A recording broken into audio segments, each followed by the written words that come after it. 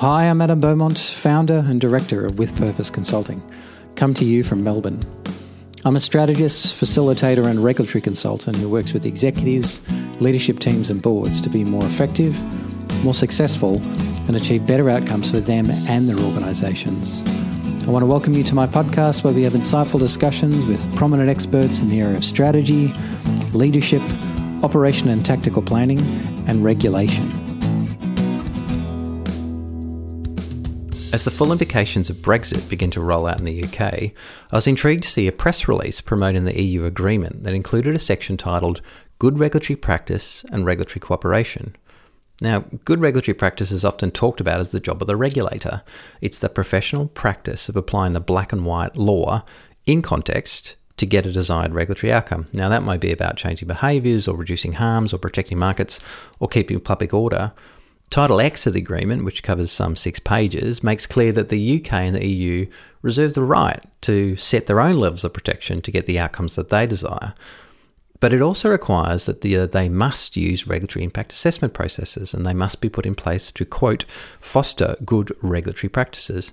Now, these are pretty standard stuff that comes with regulation or legislative impact assessment processes. Things like being clear on what the problem is that the regulation is trying to fix, looking at regulatory and non-regulatory options, avoiding duplication, considering impact on small business, all the usual sort of stuff. Interestingly, the agreement also puts forward a voluntary framework for EU and UK regulators to identify opportunities to work together without, and explicitly, impacting their powers or authority. Now, the language in here is not dissimilar to MOUs I've read and even been involved in writing between regulators, but I did wonder if it was novel for trade agreements to include, quote, good regulatory practice principles, and if they actually worked. So, in this podcast, in a world where global trade can help and hinder in human rights or different types of protections, I wanted to explore the role of good regulatory practice provisions in trade agreements and if they can actually help reduce harm and protect communities. To help us in this discussion, I'm joined by Stuart True. Stuart is the Director of Trade and Investment at the Canadian Centre for Policy Alternatives, an independent research institute focused on social and economic issues and environmental justice. He's edited a number of books and papers discussing trade, and in 2019, he authored a paper on the role of good regulatory practices in trade agreements, exploring agreements between Canada and the US, EU and Mexico. He holds a Bachelor of Journalism and Political Science from Carleton University and is currently completing a Master's in Political Economy. Talking to me from his home in Ottawa in Canada, Stuart, thanks so much for joining me. It's my pleasure. It's really nice to meet you. Thanks also for doing it from work. You've hung around to actually talk to me in your work location, so thank you. Not at all. It's a quieter space than home. in the midst of a lockdown as well. Regulatory practice and regulatory cooperation mean quite different things to different people. For you, how do you describe good regulatory practice and regulatory cooperation? Well, for good regulatory practices, I basically go off of the OECD definitions, right? These series of, as you mentioned, some of them in the introduction.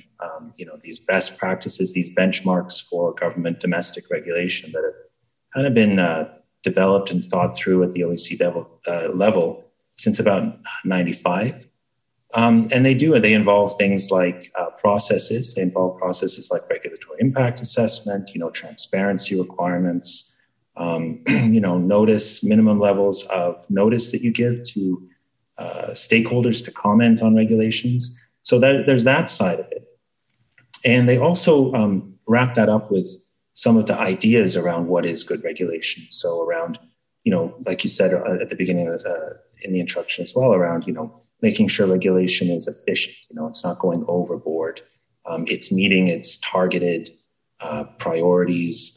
It's doing so in a way that doesn't, create trade barriers and that kind of thing. So it's the good regulatory practices themselves are, in my view, from looking through the OECD materials, it's kind of, they're ideas and practices that have kind of co-evolved since 95, which is not coincidentally the founding of the WTO, right? Where countries were thinking about ways to kind of reduce trade frictions between each other. And that's basically where the concept comes from. Regulatory cooperation, on the other hand, it could mean a ton of things, right? When you think about it, it's It can be anything from carbon emissions, with the Paris Agreement and these kind of global climate talks, countries working together to reduce emissions. It could be, it could be at the UN level. Say you're looking at the Codex on food safety standards, the development of, common labeling schemes, that kind of thing. But I mean, in my research, when I look at regulatory cooperation, it's been pretty much focused on what I would call trade-based international regulatory cooperation, which is new. I think it's something new, at least since in the past 10, 12 years, we've seen this becoming more and more important to countries. And it is, it's cooperation to address specific issues that have been raised by specific industry groups, specifically to meet, the requirement of facilitating trade, lowering the burden on business, that kind of thing. Right? So it's not all these other areas that governments work with each other and cooperate on regulations, which are numerous, right? I mean, it happens all the time. It's a very specific, I would call it a technique or even a technology to facilitate trade in a kind of voluntary, more casual way. Not casual in the sense of no one's taking it seriously, but not kind of in a rigid institutional way, but something that countries are still kind of experimenting with to try and figure out what is the best way to do this. So for me, it's interesting in those senses that it's new. It's a new way that governments are kind of thinking about how do we govern global trade. And it's also new in the sense that it's not, or at least it hasn't been till recently, another legally binding trade chapter or trade agreement at the WTO. It's actually kind of a more or less voluntary, experimental, bilateral thing that countries are trying to do to try and reduce trade frictions. So in this sense, we're talking about regulatory practices in the sense of creating good quality regulatory stock, if you like having good quality laws in the first instance, not so much in the practice of applying the law, but having the law and structures in place that make sense for the mutual countries. Is that a fair rounding sort of view of how you... Yeah, I would say so. Yeah. The OECD, in 2014, they put out a report that was actually called, I think it was called Governing the Regulators, right? So to me, good regulatory practice is very much about, it's broad-based. What do regulators do? What should they be doing? In what order? In whose interest? That kind of thing. And so you're right. It is at that level that these concepts come into play.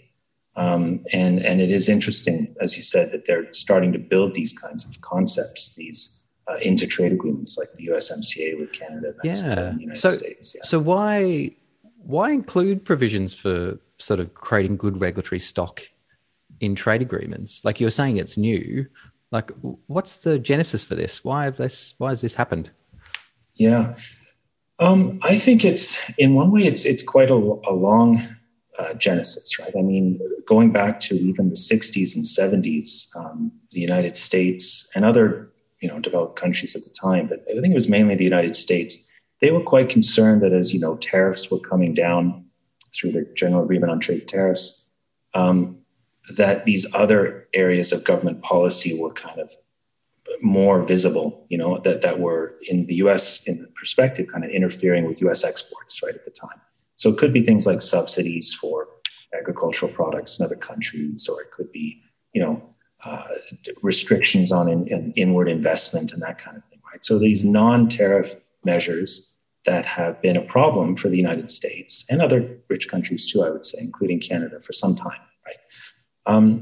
So what they did over that period, and starting in the 70s, they started building these agreements into the GATT itself. Like there was a technical barriers to trade agreement that was put into the GATT. GATT is the General Agreement on Tariffs and Trade. And it was really a series of, more or less disciplines on country regulation writ large. Your regulation shouldn't be a hidden trade barrier, right? And you can have so many legitimate, you can regulate differently to achieve legitimate objectives like protecting the public or protecting the environment.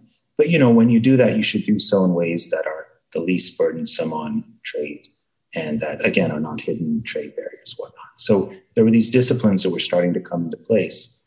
And then in the mid-'80s, you know, you saw those built into bilateral trade deals like the Canada-US trade agreement, eventually very quickly turned into NAFTA, and you started to get them kind of built in as a core feature of these trade agreements.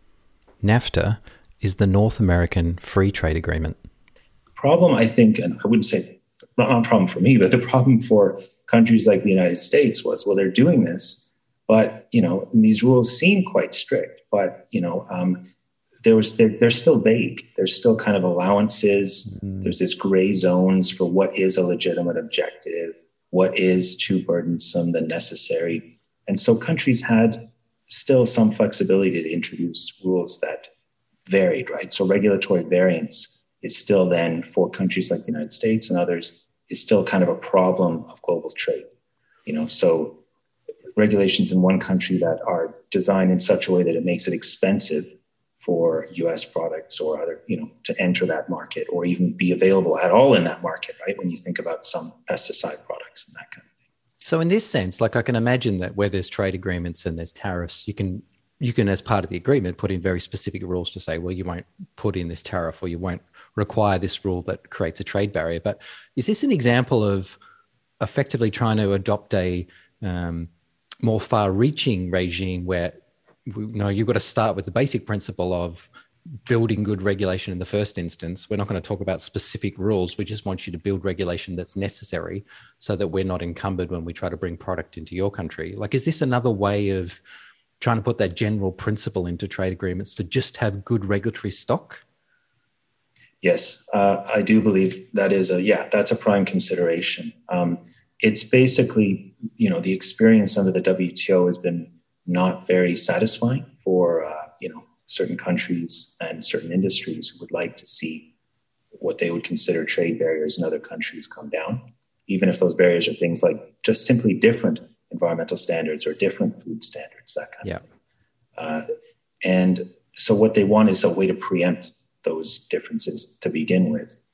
And it's really a kind of thinking through of how do you do that? And so one way is, well, maybe we should build the regulatory disciplines directly into the trade agreement, right? So let's be more specific about what is good regulation and what is bad regulation and what is trade distorting. And I think that's what's going on with these good regulatory practices chapters in, say, the Brexit deal with the EU or in the USMCA. And then on the other side, you've got the OECD and countries like Canada saying, well, no, that's not the way to do it. We should be doing it through these kind of voluntary arrangements like the Regulatory Cooperation Council, right, which was not attached to a specific trade deal. And this is with the United States and Canada. This was something that was done, coordinated by regulatory agencies. So in Canada, this was coordinated by the Treasury Board, and in the United States by the Office of Management and Budget. So this was outside of the trade regime. It was very much focused on, as you said, regulatory stock, good regulatory practice. If we can just kind of get the same mentality around when to regulate in what way and what's too burdensome and that kind of thing, then maybe we can cooperate. And through the cooperation, we're socializing our own regulators to think about the global picture more often, right? Start thinking maybe, yes, protecting the public is important, but, you know, so is profitability of this entire, this sector. It might be compromised by the decisions you're making. So to me, there's those two things that are kind of, working side by side and sometimes against each other right now. There's the hard legal trade-based version, which we see in these new chapters. And then we've got this other kind of governmental, intergovernmental, voluntary kind of different way of trying to achieve the same thing, which is regulation that is designed to be trade facilitative, that is designed more or less to keep the global economy running efficiently, and less, I would say, that is focused on things like safety and environment. These are kind of, in my reading, these are important, but they're now the afterthoughts of good regulatory practice, right? It's the protection of the environment. So good regulatory scrutiny should make sure that, the regulation is targeted in a way and equips the regulator to fix the problem or minimize the harm. Like, have you found that these provisions in trade agreements actually work? Like, what's the effect of them? Do they actually translate to better outcomes on the ground? It sounds like they definitely translate to a greater consideration for trade flows, which many would argue is an important thing to do. But many would also say, but not at the expense of impacting harms or reducing protections. Like, what's the actual impact of these provisions from your experience and your research? Yeah, I mean, that's a really good question. And the answer is, I think we don't know yet. I mean, these are, like you said, these are brand new provisions in trade agreements. So we don't know how they're going to affect, domestic regulation at this point. I noticed that in the EU Brexit deal with the UK, that chapter, for example, isn't applicable, or dispute settlement is not applicable to that chapter. So, one side or the other cannot take the other side to a trade tribunal to contest their, quality of the regulatory impact assessments, right? I mean, in the USMCA, we have that. It's kind of subject to dispute settlement. So, if one side is found by the other to be kind of continuously not cooperating or continuously, if Canada, for example, its regulatory impact assessments or whatever, its cost benefit analysis, that kind of thing, was not to the standards of the US, for example, the US could then take us to a trade tribunal.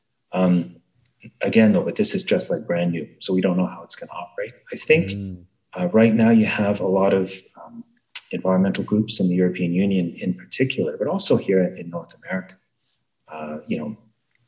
I would say environmental groups, health advocates, food safety advocates, that kind of thing. They're concerned about how it's going to operate in practice because it is about, like we said, it's about preempting trade disputes. And so if it's about preempting trade disputes, it happens prior and it happens in ways that are not always transparent. So the idea being that the cooperation is kind of running under the radar at this point. And to me, I find that strange or kind of ironic, considering all these transparency requirements that are put into the chapters themselves and into domestic good regulatory practices themselves, right? I mean, governments are expected to pretty much lay out exactly what they're doing at every step of the regulatory process. For the benefit of the regulated community, right? Like, here's what we're doing and why, please don't be mad at us. It's all here for you to see.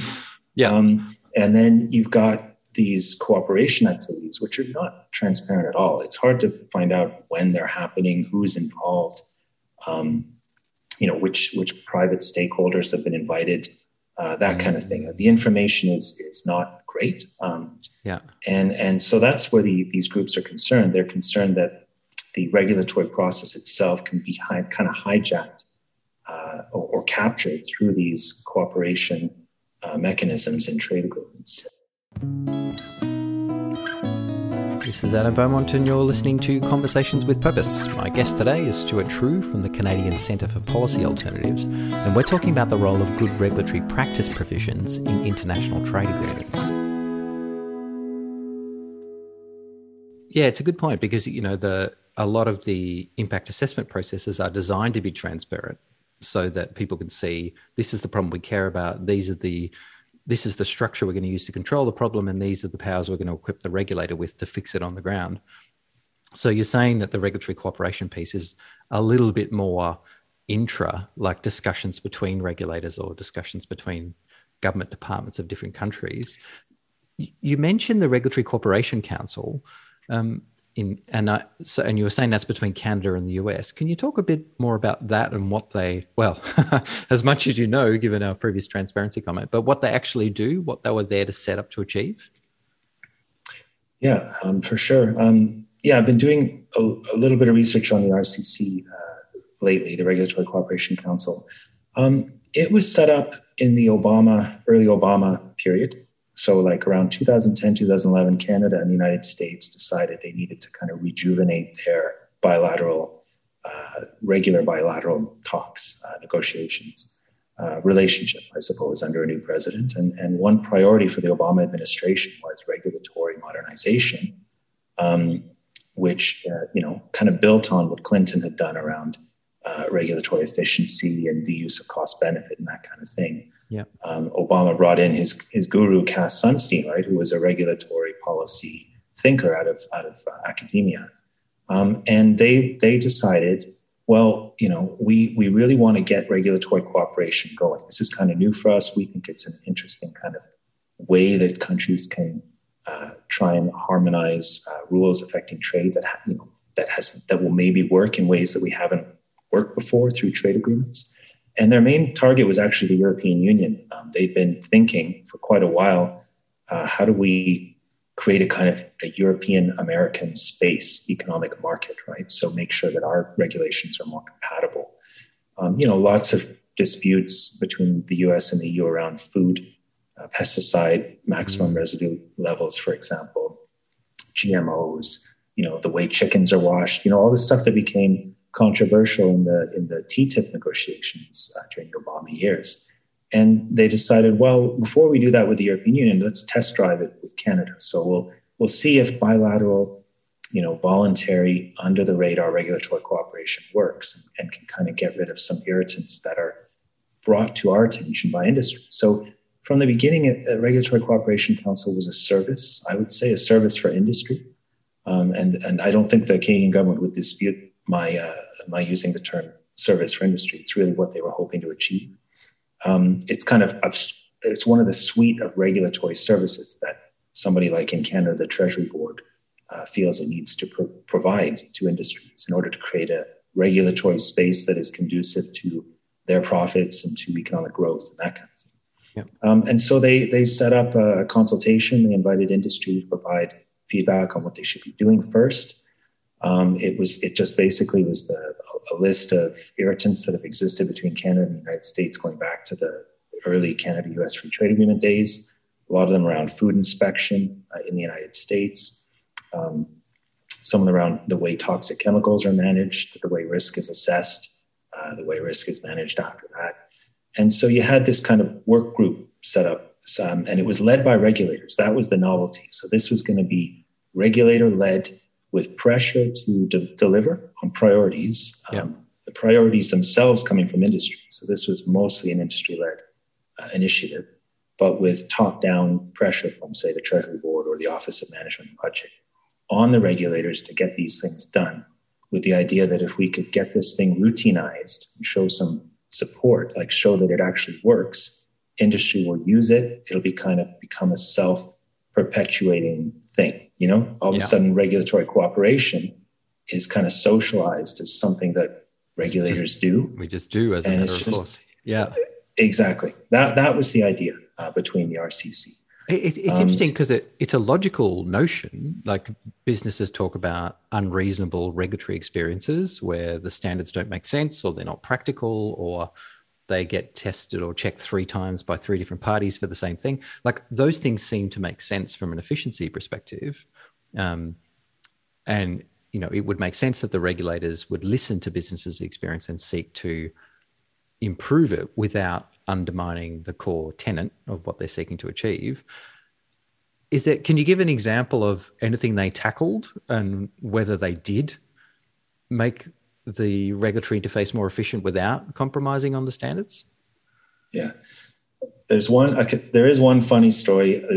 There are some examples, I think, of where Canada has, we've had like a less than ideal situation, an outcome, regulatory outcome. I just want to first start with this funny story I heard from this US NGO representative who, he works in the kind of food area, right? Food and agriculture.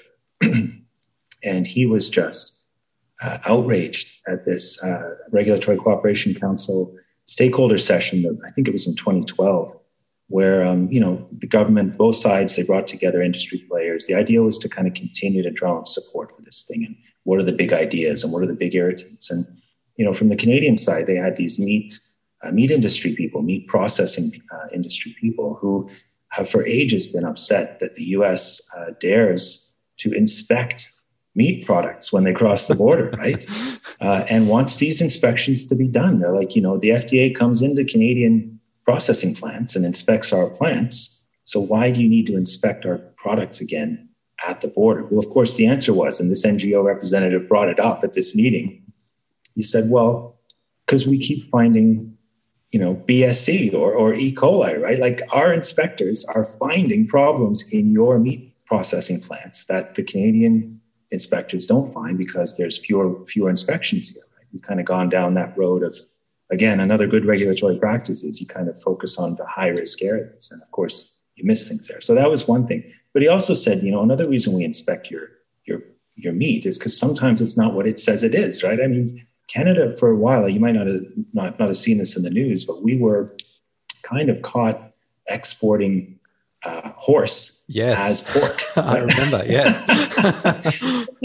You're trying to convince U.S. regulators that they shouldn't be inspecting Canadian meat at the border. I mean, this just went nowhere, right? And it was one of the highest Canadian priorities.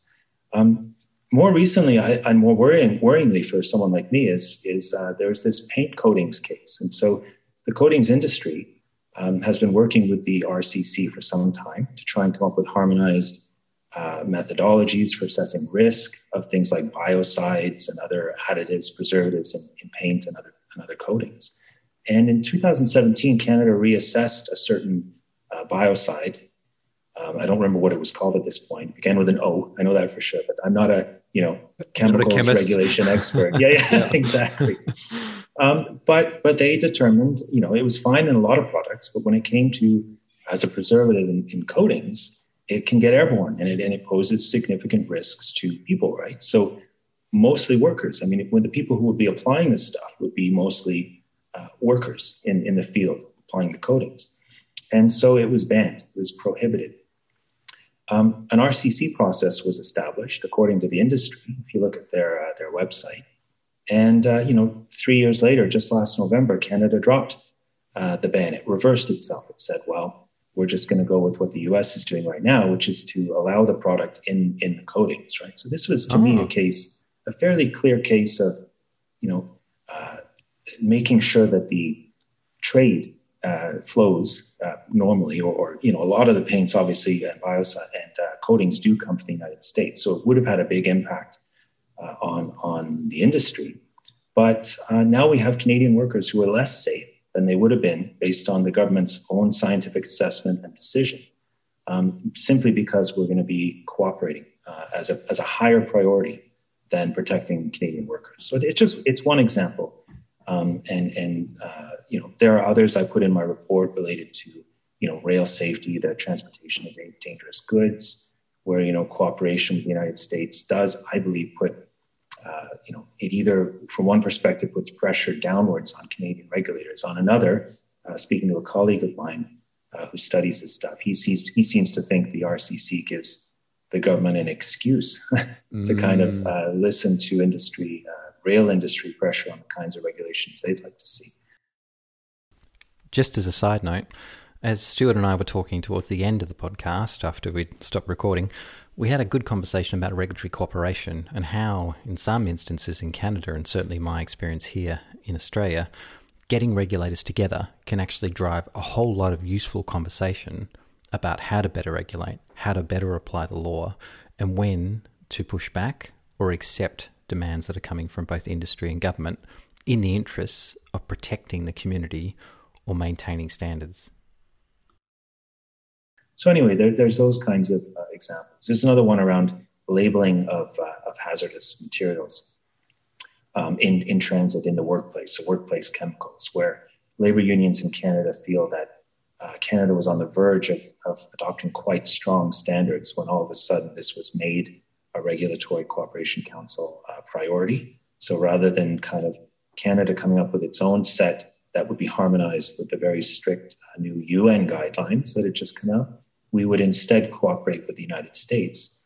And that means, of course, limiting ourselves to how far they were willing to go to implement those same UN guidelines. And as it turns out, according to the labor unions, it was less protective at the end of the day. So, there's some examples like that. There's others less benign examples, or more benign examples, I would say. But there's risks. I would say there's definite risks. And there's a theme there, isn't there? In the sense that if you open up for conversation about the way you regulate something or the standards you accept, and you bring in another country with a different set of stakeholders, your ability to compromise has to be larger. So it sounds like that compromise has resulted, at least from the Canadian perspective, in standards that the local population wouldn't ordinarily have accepted. Question on because one of the interesting components of this is that this idea of regulatory cooperation is a voluntary initiative. And as you mentioned with the EU agreement, with the EU and the UK, it's not subject to dispute because it's completely voluntary in its nature. What's your view and what's your experience around the notion of using voluntary mechanisms versus hardwiring mechanisms? Mm-hmm. I think it's, again, a really interesting question, because we're just now starting to see the hardwired, in the trade agreements at least, we're starting to see these hardwired chapters on what is a good regulation, good regulatory practice, and how should countries adopt them, right? I would say the voluntary stuff it's never really quite voluntary. I mean, there is an element of, there are mandates, that the government can give to regulators to cooperate with each other. It's voluntary in the sense that at the government level, at the state level, they can choose which areas they want to cooperate in. But when it comes to regulators themselves, the regulatory departments, once your government decides an area is a priority for harmonization or cooperation, it won't feel as voluntary, right? I mean, they're kind of required to go through these motions, right? My sense of the process is, it's about what are you hoping to achieve? It's really a methodology difference, right? I really do think that the Canadian government has kind of hitched itself more to this let's regulate the regulators kind of approach. Let's do this. Let's set a framework at the domestic level for what is required of them. So we have a cabinet directive on regulation, which is constantly being modernized to add things like, we have a Red Tape Reduction Act, for example, where for every new rule, you have to think about one old rule to get rid of, right? Or burden on business tallies that they've started doing. So you basically now, as a departmental regulator, you have to think, what is the cumulative burden of all of our regulations, and how do we constantly notch it down every year? So there's these kinds of cross-government, cross-regulator, top-down measures that are there to discipline our environmental regulators, our public health regulators, and then the cooperation, in my view, from my research. And speaking to some of the people involved in setting up, for example, the Regulatory Cooperation Council, they're always talking about changing the culture of regulators, right? Making sure that this is just something that they want to do, that they do naturally. And I think that's the strategy they've chosen, and one that I think is reflected in the OECD guidelines that they continually revise and put out. It's very much a kind of at a distance control over what our regulators are doing, making sure they're regulating in more trade-focused ways. For example, another discipline that's just coming down the pipes in Canada, and I apologize if this is a bit rambling. I'm trying to think through as you ask the question, though, what are the differences between these two means? Just as an example of the more voluntary way is we're going to be putting in place legislation that will require regulators to consider economic growth when they make decisions, right? So they call it a so-called economic mandate for regulators. So, and that is very much targeted at these people, whether it's Health Canada or Environment and Climate Change Canada, who say, as you did, in our conversation earlier, I'm a regulator, I'm there to protect the public, right? So this is designed to make them think, well, that's not actually true. As a regulator, your goal is also to think about the economic future of this country, to think about the competitiveness of industry and whatnot. So the voluntary stuff to me is about socialization, changing the attitude of regulators themselves versus this top-down, very U.S. trade kind of favored legal. We're just going to come down like a ton of bricks on you guys if you put in place rules that don't agree with these, good practices we put into this new trade agreement. And that rule of, this new piece of legislation you're talking about that requires regulators to consider the economic impact of their decisions as a requirement of the decision-making process. Has that come about post the COVID era when people are going, we really need to rebuild, or we really need to get the economy moving again? Or is this something that was well and truly in the train before COVID even started? Yeah. No, well before, well in the train. As far back as 20.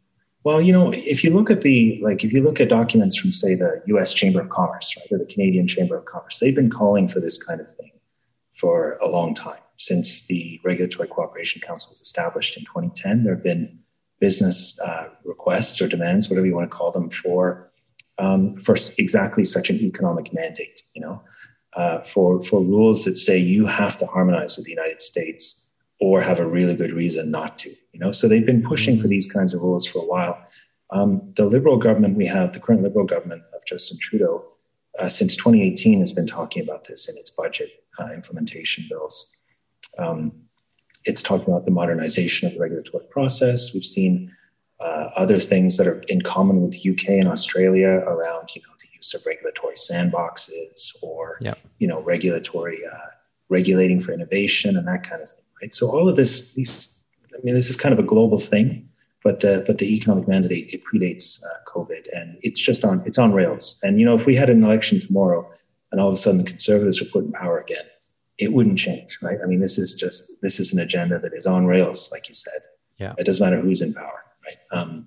But I find it quite worrying because a lot of this stuff goes under the radar, and groups, environmental groups in particular, and others, they're not, they're paying attention to other specific regulatory questions. And so they miss these, you don't have time to spend a lot of attention on these bigger picture structural sort of macro processes that are occurring. And it's interesting because this sort of red tape always equates to bad, or regulation equals red tape and therefore is bad, I think is an ongoing common dialogue. It's not something that's new. And for as long as there's been regulators and rules, there's always been people saying they're too harsh or they're too lenient.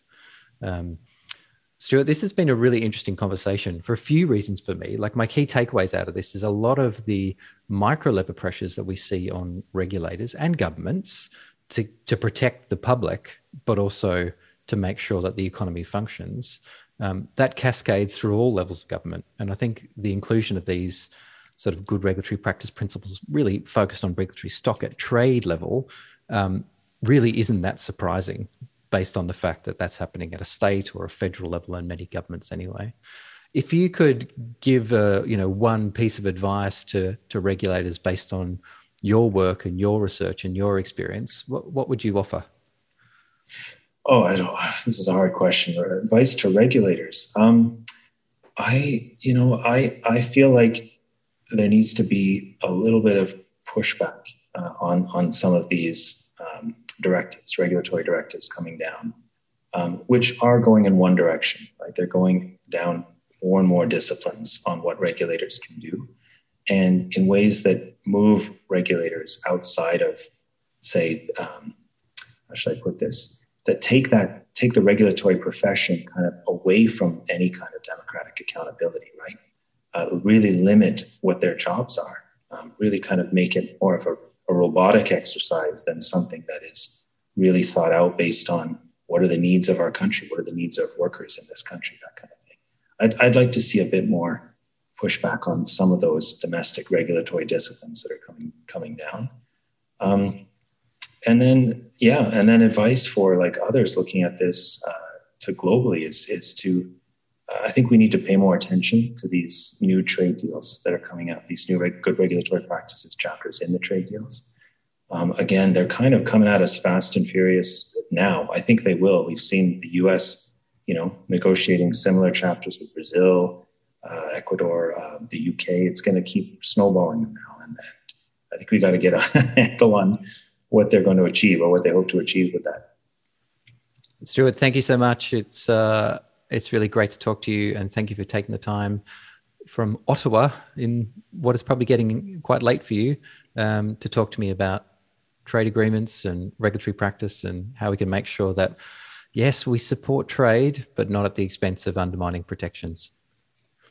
Well, thanks for talking. I'd rather be doing nothing else, actually. This is great. It's really nice to meet you and talk to you. Cheers, Stuart. Thanks.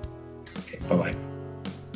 You can download Stuart's paper and learn more about the Canadian Centre for Policy Alternatives at their website at www.policyalternatives.ca. You can also follow Stuart on Twitter under StuJT.